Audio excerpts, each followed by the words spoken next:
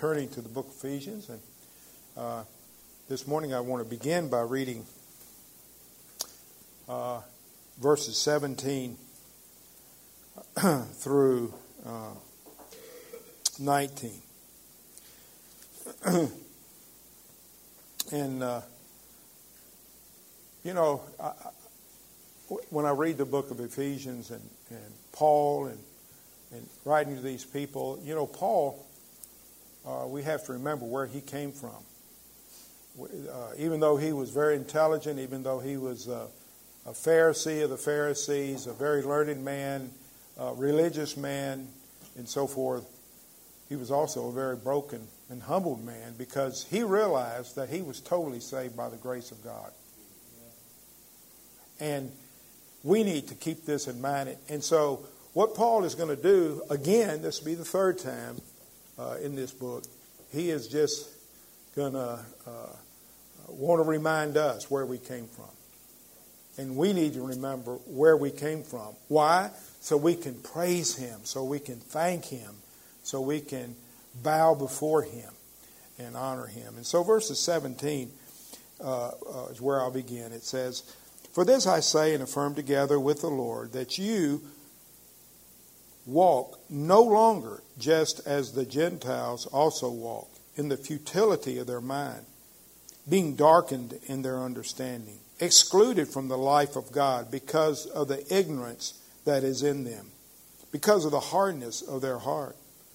And they, having become callous, have given themselves over to sensuality, for the practice of every kind of impurity with greediness. But you did not learn Christ in this way, if indeed you have heard him and have been taught in Him, just as truth is in Jesus." And we'll stop there. I read a little further, but we see Paul, I think, talking about himself as much as anything, and because he realized where he was hard. He was past any hope, you might say, in his religious fervor, and he was wrong. And so he's just reminding these Ephesians about that. We saw in the first three chapters, just a quick review, Paul lays down the importance of doctrine for us. This is just kind of, can you remember where we've been? In chapters 4 through 6, Paul is dealing with practical matters. And in chapter 4, verse 1, we saw the title really, which is for the rest of the book, Walk Worthily. Walking worthily of this calling you have received. And our life is to match the way we talk and live. It's to be a different walk as it was in the past. And we should be in practice. We should be in practice what you are in principle. It should match up. And not only that, I think Paul is saying it will match up. See, that's the thing. It's not like you can do this if you want to. What he's describing here are two types of people. Those who are lost, still in their sin, and those who have been born again now, who are living for Christ. And so this is extremely important. Remember, he begins with unity in the church. We looked at that in chapter 4. And we have one faith, one Lord, one baptism. We're one body. We're a family.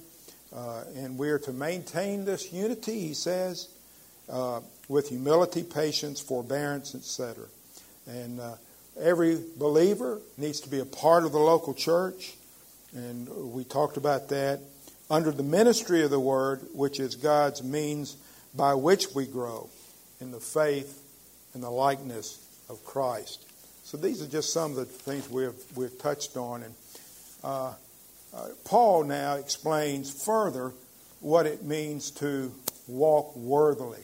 Not just in unity, but he says, you, in verse 17, are no longer to walk as Gentiles, as heathen, as you once were, lost in your sin. Believers are called out of that. And will be that by the grace of God, not perfect, and I want to make that clear. And I think Paul understood that. He says the things that I don't want to do, I find myself doing, and so forth. And so we all struggle with sin, so don't be discouraged, because some of these things we're going to talk about, we still see in our lives. Why? Because we're sinners. We're sinners, and we still struggle. But the question is, are we struggling? Or are we in practice different at home than we are in church? And so it's a heart matter with God. We're to be holy as God is holy. And we're all working at that. I'm still working on it. And so Paul is saying, put away this old living. As we read that, somebody say, well, that describes me. Well, you then need to repent and trust Christ. And so we can see this from two different standpoints. We're to start walking worthy of the calling.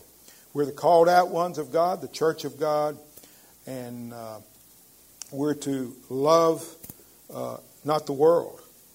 And that's, again, a struggle. But we're to act and speak differently now. And let's see. 1 John 2, 15 through 17. I have a good number of verses today. But it says, do not love the world or anything in the world. And love here is like putting before God. In other words, it's an idol. It's something you live for. If anyone loves the world,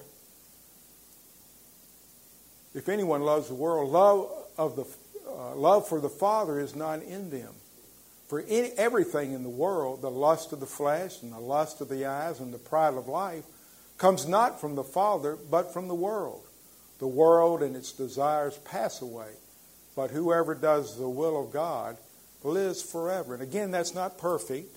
You don't have to live perfectly the will of God. None of us do that. But has there been a life change? And are we still acting and thinking like lost people? Paul says what? Elsewhere, he says to be renewed in your mind, Romans 12:2. We also find in Proverbs 23:7, for he is the kind of person who is always thinking about the cost.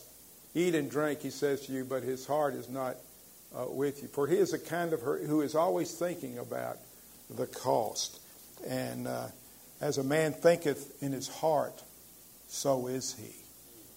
In other words, are we counting the cost? Are we struggling with this? Or we're just acting like anybody else in the world acts? There will be a change. We're to renew.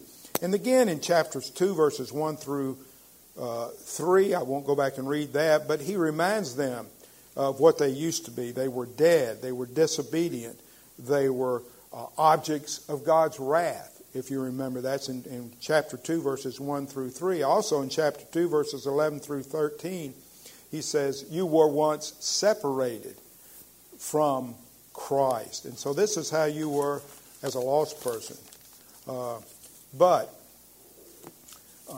we must remember not only what we are now in Christ, Paul says, and that's all of 1 through 3, and all the blessings that follow, but he says again, we need to remember what we were in the past.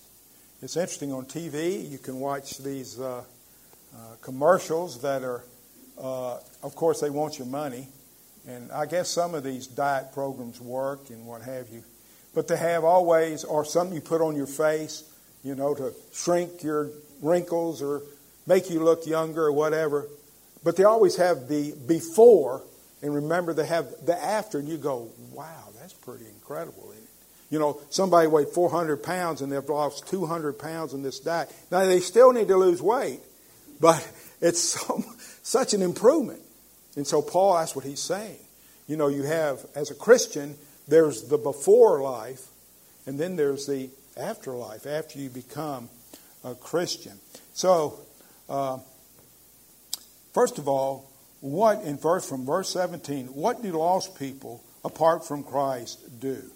What do worldlings do? Those who are living for themselves. And again, this does not say that we live perfectly or that we do not fall or succumb to these things Paul is talking about, because we do. First thing they do, though, is walk in verse 17. They walk. That's their lifestyle. That's what he's saying here. They have a certain walk. It's the certain way they live, the way they think, and the way they speak. And there's a starting point for these worldlings, and where is that? At birth. That's where it begins. They don't become this. They're born this way. And so there's a progress, too, that they are making. Just like in the Christian life, there's a progress we're making. In the worldling, there's a progress going forward in their life. And we've seen in some lives in this world that taken to the extreme, haven't we? Charles Manson and people like that are given over to such wickedness and what have you. So there's a progress in their life. And there is a purpose to their life. It's for self. Me, myself, and I. That's what they're living for. There is a direction in which they are walking. In darkness. That's where they're walking. In darkness. We see in 1 John 1, 5 through 7, it says, "This is the message we have heard from him and declare to you. God is light. In him there is no darkness at all. If we claim to have fellowship with him and yet, notice the word here, walk in the darkness. That's our lifestyle. That's who we are. That describes us. We lie and do not live out the truth. But if we walk in the light, as he is in the light, we have fellowship one with another. And the blood of Christ, Jesus, his Son, purifies us from all sin." So that's the what takes place when you're in Christ. And so nobody's neutral. Okay, there's no such thing as a neutral person. You're either walking away from God and you're in darkness, or you're walking with God in the light.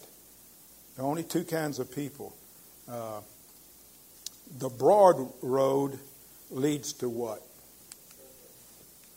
Matthew 7, 13 through 14. "Enter through the narrow gate, for wide is the gate, and broad is the road that leads to destruction. And many enter through it. But small is the gate and narrow the road that leads to life, and only a few find it." Of course, life in Christ.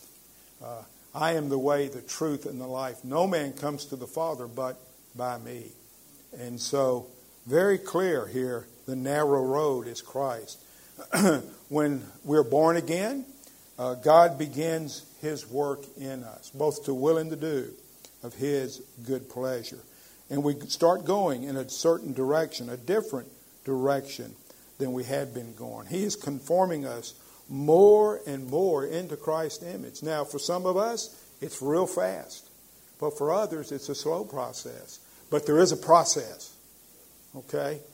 These people that claim to have been a Christian 30 years ago when they walked an aisle, and they've never darkened the door of a church, not that going into a church saves you, but they are living a life of sin and say they're still a believer because of some decision they make. They are deceived. They're deceived. That's what the Scripture and Paul is trying to say here. You have a lifestyle. Don't claim to be something when your lifestyle says something differently. And so this is a warning, is it not? This is a warning to all of us. And again, not to make you feel guilty, because we all fail at this, okay? There are times we are struggling to be conformed to the image of Christ. For those God foreknew, he also predestined to be what? We're predestined to be what? Conformed to the image of his Son, that he might be the firstborn among many brothers and sisters. See, that's what we're conformed to be, more and more like Christ. And that's what they call the process of sanctification. But for the lost, there is also a process that leads to a further distance from God. And it becomes more apparent, this picture of sin, as they live out their life of wickedness. It becomes more and more apparent. And you may know people like that. The world is walking according to the world's view of things. And the world's view, Paul says here in this section, is futile. It's futile. They're walking in the futility of their minds, he says. That's verse 17. Their minds, their thinking. It's futile thinking. Because, why? Their heart is that way. Matthew 12:33 through 35 says, make a tree good and its fruit will be good. In other words, if you become a real believer, a born-again believer, the fruit will be good. The fruit of the Spirit, love, joy, peace, it'll be there. And make a tree bad and its fruit will be bad. For a tree is recognized by its fruit. You brood of vipers, how can you who are evil, he doesn't even mix words, say anything good? For the mouth speaks what the heart is full of. Pretty clear. A good man brings good things out of the good stored up in him. And the evil man brings evil things out of the evil stored up in him. It's going to be very, very apparent. It's going to be obvious. Now, and again, we all struggle, do we not? But futile means vain, empty, meaningless. Romans 1:21 through 25. For although they knew God, they neither glorified Him as God. This is describing again the lost person. Nor gave thanks to Him. You know, we gave thanks in that song. I'm not going to sing it, but we gave thanks to Him. And we sing from our hearts. Oh, and we really mean it because we understand where we came from. It's not just an empty thing, but their thinking became futile. Here's that word. It became futile. And their foolish hearts were darkened. Although they claimed to be wise, they became fools and exchanged the glory of the immortal God for images made to look like a mortal human being, and birds and animals and reptiles. Therefore God gave them over to the sinful desires of their hearts, to sexual impurity, for the degrading of their bodies with one another. They exchanged the truth about God for a lie, and that's going on big time today, and worshipped and served created things rather than the Creator, who is forever praised. Amen. And so futile means vain, empty, meaningless. And these people are groping about in darkness and don't even realize they're in darkness. Because if they realized in darkness, they'd come out of the darkness. But there they are. And so Solomon said, all is vanity. All is futile, empty, apart from God. It's like chasing after the wind. Try to catch the wind.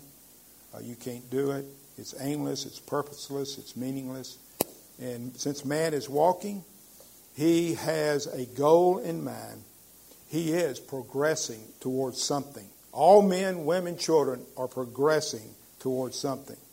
Everybody has a reason, a purpose, a meaning in life. Everybody. But the lost man suppresses God and pursues the world. He loves the creation more than the Creator. And it's so sad, isn't it, to see people whose lives reflect that.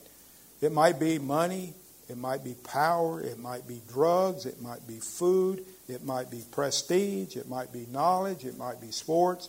It could be anything. Anything. That's their purpose for life. That is their idol. That is their God that they live for. And if your football team loses, it should not destroy you. It's a game. Nor should it also make you feel whatever about how great I am because my team won. It's a football game or a baseball game or anything. It's an idol. if we're worshiping it, if we live for it, and spend thousands and thousands of dollars for box seats and spend nothing for God. I mean, Paul here is being very, very clear. Romans 3 tells us there is none that seeketh after God, but everybody seeks something. Things that pass away. And that's so sad, isn't it? They're seeking things that are passing away. Because the human soul will be restless, not satisfied, until it rests in Christ. Why do I know that? Because I've experienced that. I am satisfied with Christ.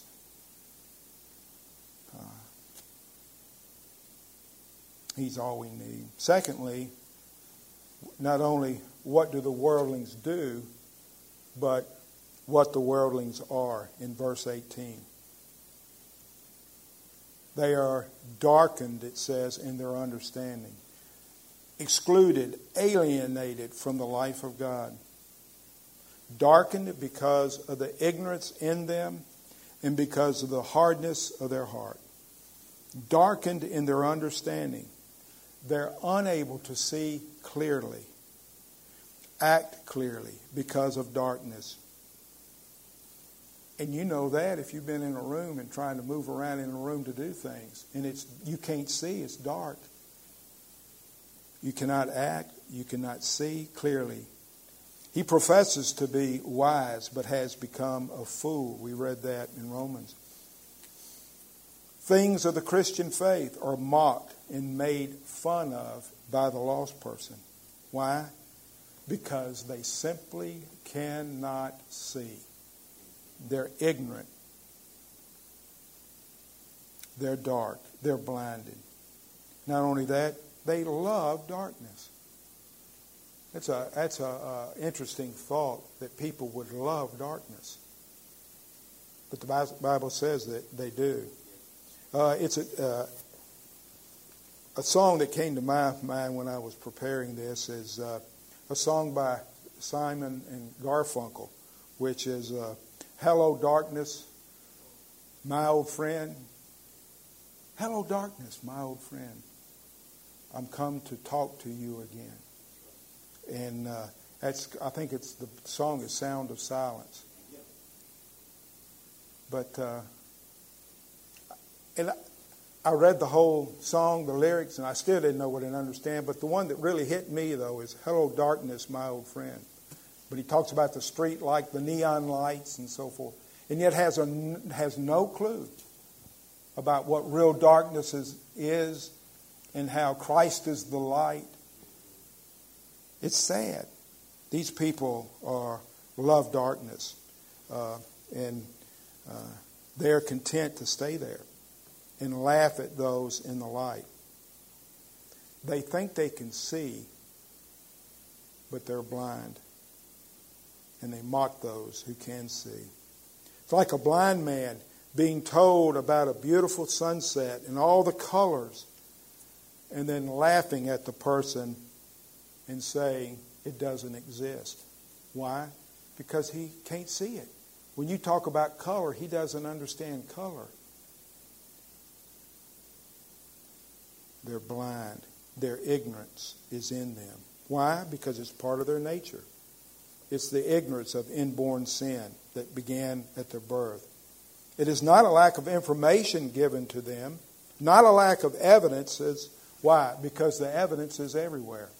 We know that in Romans 1:20 when it says, "For since the creation of the world, God's invisible qualities, His power, His omnipotence, which is His, and everything about God is clearly seen. His eternal power and divine nature have been clearly seen," it says, being understood from what has been made, so that people are without excuse. It's clearly seen. One thing that really disturbed my dad greatly was the fact that as a doctor, he had come to know Christ through creation science. There was all this evidence that was indisputable, biology, biological evolution was impossible. And so God used that in his life to bring him to Christ, the Creator.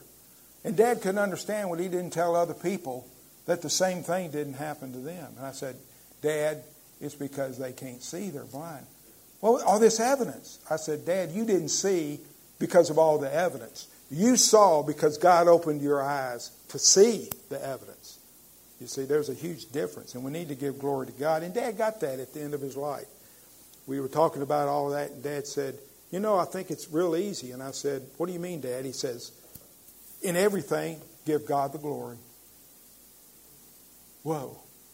That kind of sums it all up, doesn't it? Don't take glory for anything. Give God all the glory. And he had it. He nailed it. And but only God can give us a new nature and a new birth. God creates a new heart. And everyone needs the Spirit and power of God to come upon them to illuminate them. You can't illuminate yourself. You can't open your own heart. You know, people say, open your heart. Well, they can't. You're telling somebody to do something they can't do. You need to pray or say, if you're lost out there and don't know Christ, you better pray God will open your heart. That's what we need to be telling people. Not to open their heart, because we're telling them something that's impossible. And John 6:63 says, the Spirit gives life. The flesh counts for nothing. The words I have spoken to you, they are full of the Spirit and life. Also in Romans 4:17, it says, as it is written, I have made you a father of many nations. Speaking of course, Abraham. He is our father in the sight of God, in whom he believed, the God who gives life. Watch it. God who gives life to the dead and calls into being things that were not. He gets the glory. I mean, you can take credit for it if you want. But Paul, I think, is saying here, this is what you used to be. Get used to it. But not only just believe it, but have it change your life, which will humble you. That's what it does. They're dead, alienated from the life of God. No spiritual life. They don't have the zoe in the Greek life, the spiritual life. They have the bios, the biological life, but not the spiritual life. They don't know the meaning of life. Eternal life, the zoe, the eternal life. They don't know that. They've never communed, the lost I'm talking about. They've never communed with God. They're cut off, alienated. They're dead. Paul says this is due to the hardness of their heart.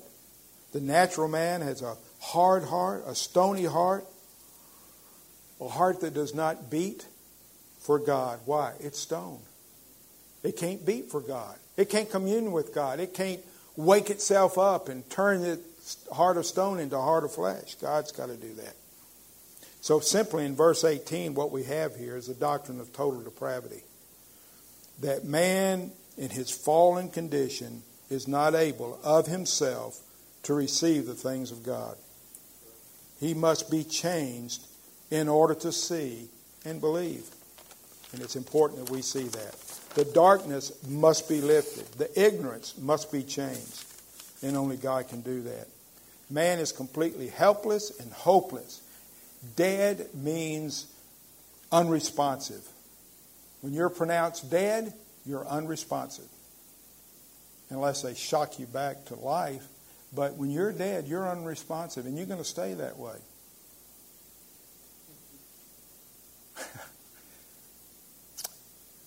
We see it. Dead is dead. That is exactly right. Dead as a doornail, as the old saying was.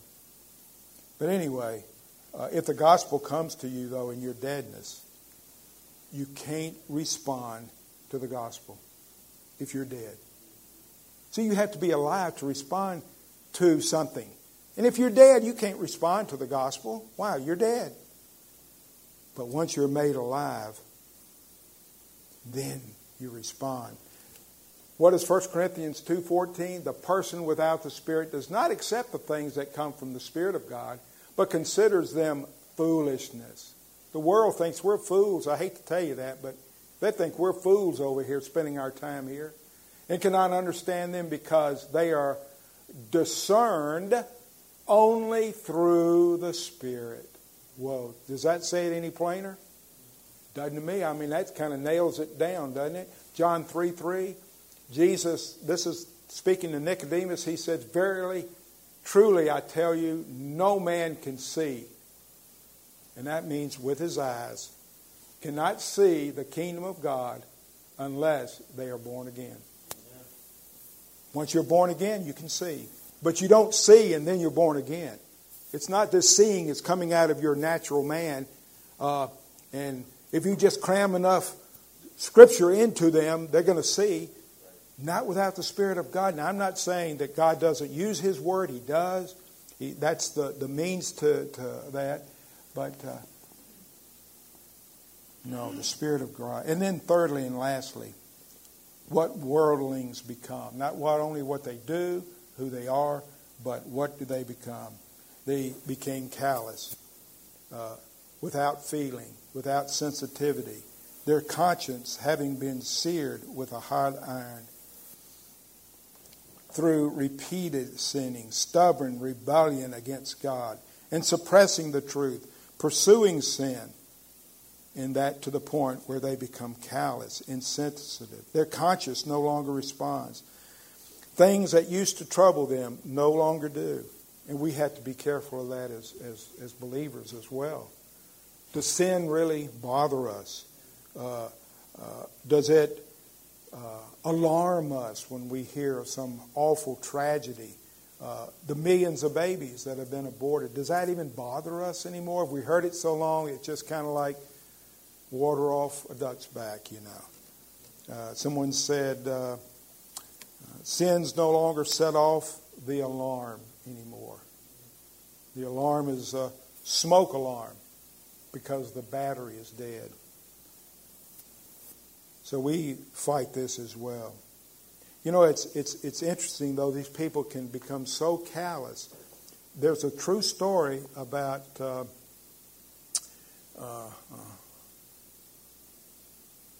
Shirley MacLaine. Anyway, I think we all know who Shirley MacLaine is. And she had gotten to the point, she got out on the Malibu beach, raised her hands in the air and said, "I am God, I am God, I am God." Now that's pretty far gone, if you ask me. You see, that's what you can become, though. If you refuse the Scriptures, if you refuse God, you don't just stay in one place, you move further from God until you remove yourself so far that God gives you over to a reprobate mind. And it's your fault because of your wickedness. They give themselves over to sensuality, licentiousness, as we read this morning. They throwing off all the restraint. There's no shame either anymore in their life. It's a life of pursuing sin, leading to the lack of self-control. They no longer care if people know and see what they do. Homosexuality today is out in the open. When I was growing up in high school, it was not accepted. Matter of fact, it was looked down on very strongly because people realized it was a sin. But today you have people kissing on TV, in movies, and holding their hands, holding each other's hands, walking down the street, hugging each other. There's no shame. There's no shame. And that's sad. That's sad. These people think they're living the high life and they're living the low life. They're blaspheming God with no shame. And it's a shame because Shirley MacLaine one day will say, "Oh no," but it'll be too late. When Christ appears and at the judgment seat, if she has not accepted Christ, she's going to say, "Oh no," but it'll be too late. So this callousness leads to Greediness, as we read, Paul says, greediness means have more. It means a lack of contentment and satisfaction. You want more. You want the next thrill, the next adventure, the next buzz, the next amusement. Does that sound familiar? It could be the drunk who lives for his next drink. It could be the lustful man looking for the next website. It could be the ambitious person willing to get ahead at any cost. It could be the angry man who takes it out on those dear to him. It could be the jealous person who wishes and plots for someone else's downfall. It could be the vain person who lusts for more attention. But whatever that lust is, it's out of control and shameful. These things will never satisfy, but the lost man never gets it. And the sad thing is there are real consequences to this.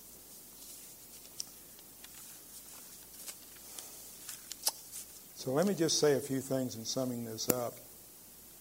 I think we have here in these 3 verses a biblical description of those who are outside of Christ.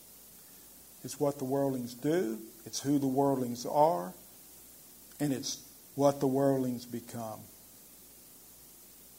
Let me ask you, hopefully this doesn't describe you. And I know this goes out on the website, so there'll be people listening to this. And I believe everyone hearing this knows Christ. So I'm not really speaking to you, unless God is speaking to you. But Paul says in verse 17, this is how Christ sees it. This is not just Paul saying this, but it's Christ's perspective. This is things as they really are. This is Christ's world's view. It's Paul's world view, and it should be our world view. 2 kinds of people, before and after. The old is a picture of the old, ugly self, living for self, all about self, and then the new self. The new picture is what we are now in Christ and what we're pressing on to be like Him. So that's exciting. I mean, God working in me has done, particularly in the last 8 or 10 years, have done things in me that I would have never dreamed of. And I give Him all the glory for that, but He's still working on me. Let me ask you, which way are you walking? Are you walking in the world or are you walking in Christ? Let me just say some things I think for application very quickly so we don't forget. He tells us this so we don't forget where we came from. Paul sees himself and he wants us to realize where we came from and where and who we are now. Be humbled by it. It's by His doing. You're in Christ. We need to give God the glory because it took a miracle for you to be here. Give Him the glory. And then we need to examine ourselves to see if we really are walking in Christ. Are we walking in the light? Or do we desire to glorify Him, to live for Him, and put the old self off? We're going to continue to see that in the future, but a lot of people try to reform themselves, and I've known people who claim to be Christians who later depart from the faith, and it's sad, but those people try to reform themselves. They were never born again. They were living the lie. And that's why the Scripture says, those that endure to the end will be saved. It's those that will persevere in the faith. And by God's grace, and if you are born again, you will, He says. And that's the encouraging part. He will never give up on us. And He will work in us both to will and to do of His good pleasure. Let's give Him the glory. Amen. Father, we again thank You this morning for Your word. And as we approach this new year, may our desire May our want-tos, may our will be to serve you in newness of life. Not out of guilt, not out of condemnation, not out of our flesh, but, Lord, by the power of your Spirit. Lord, help us to believe the gospel, to live out of the gospel. And, Lord, give us grace to do this. In Jesus' name, amen.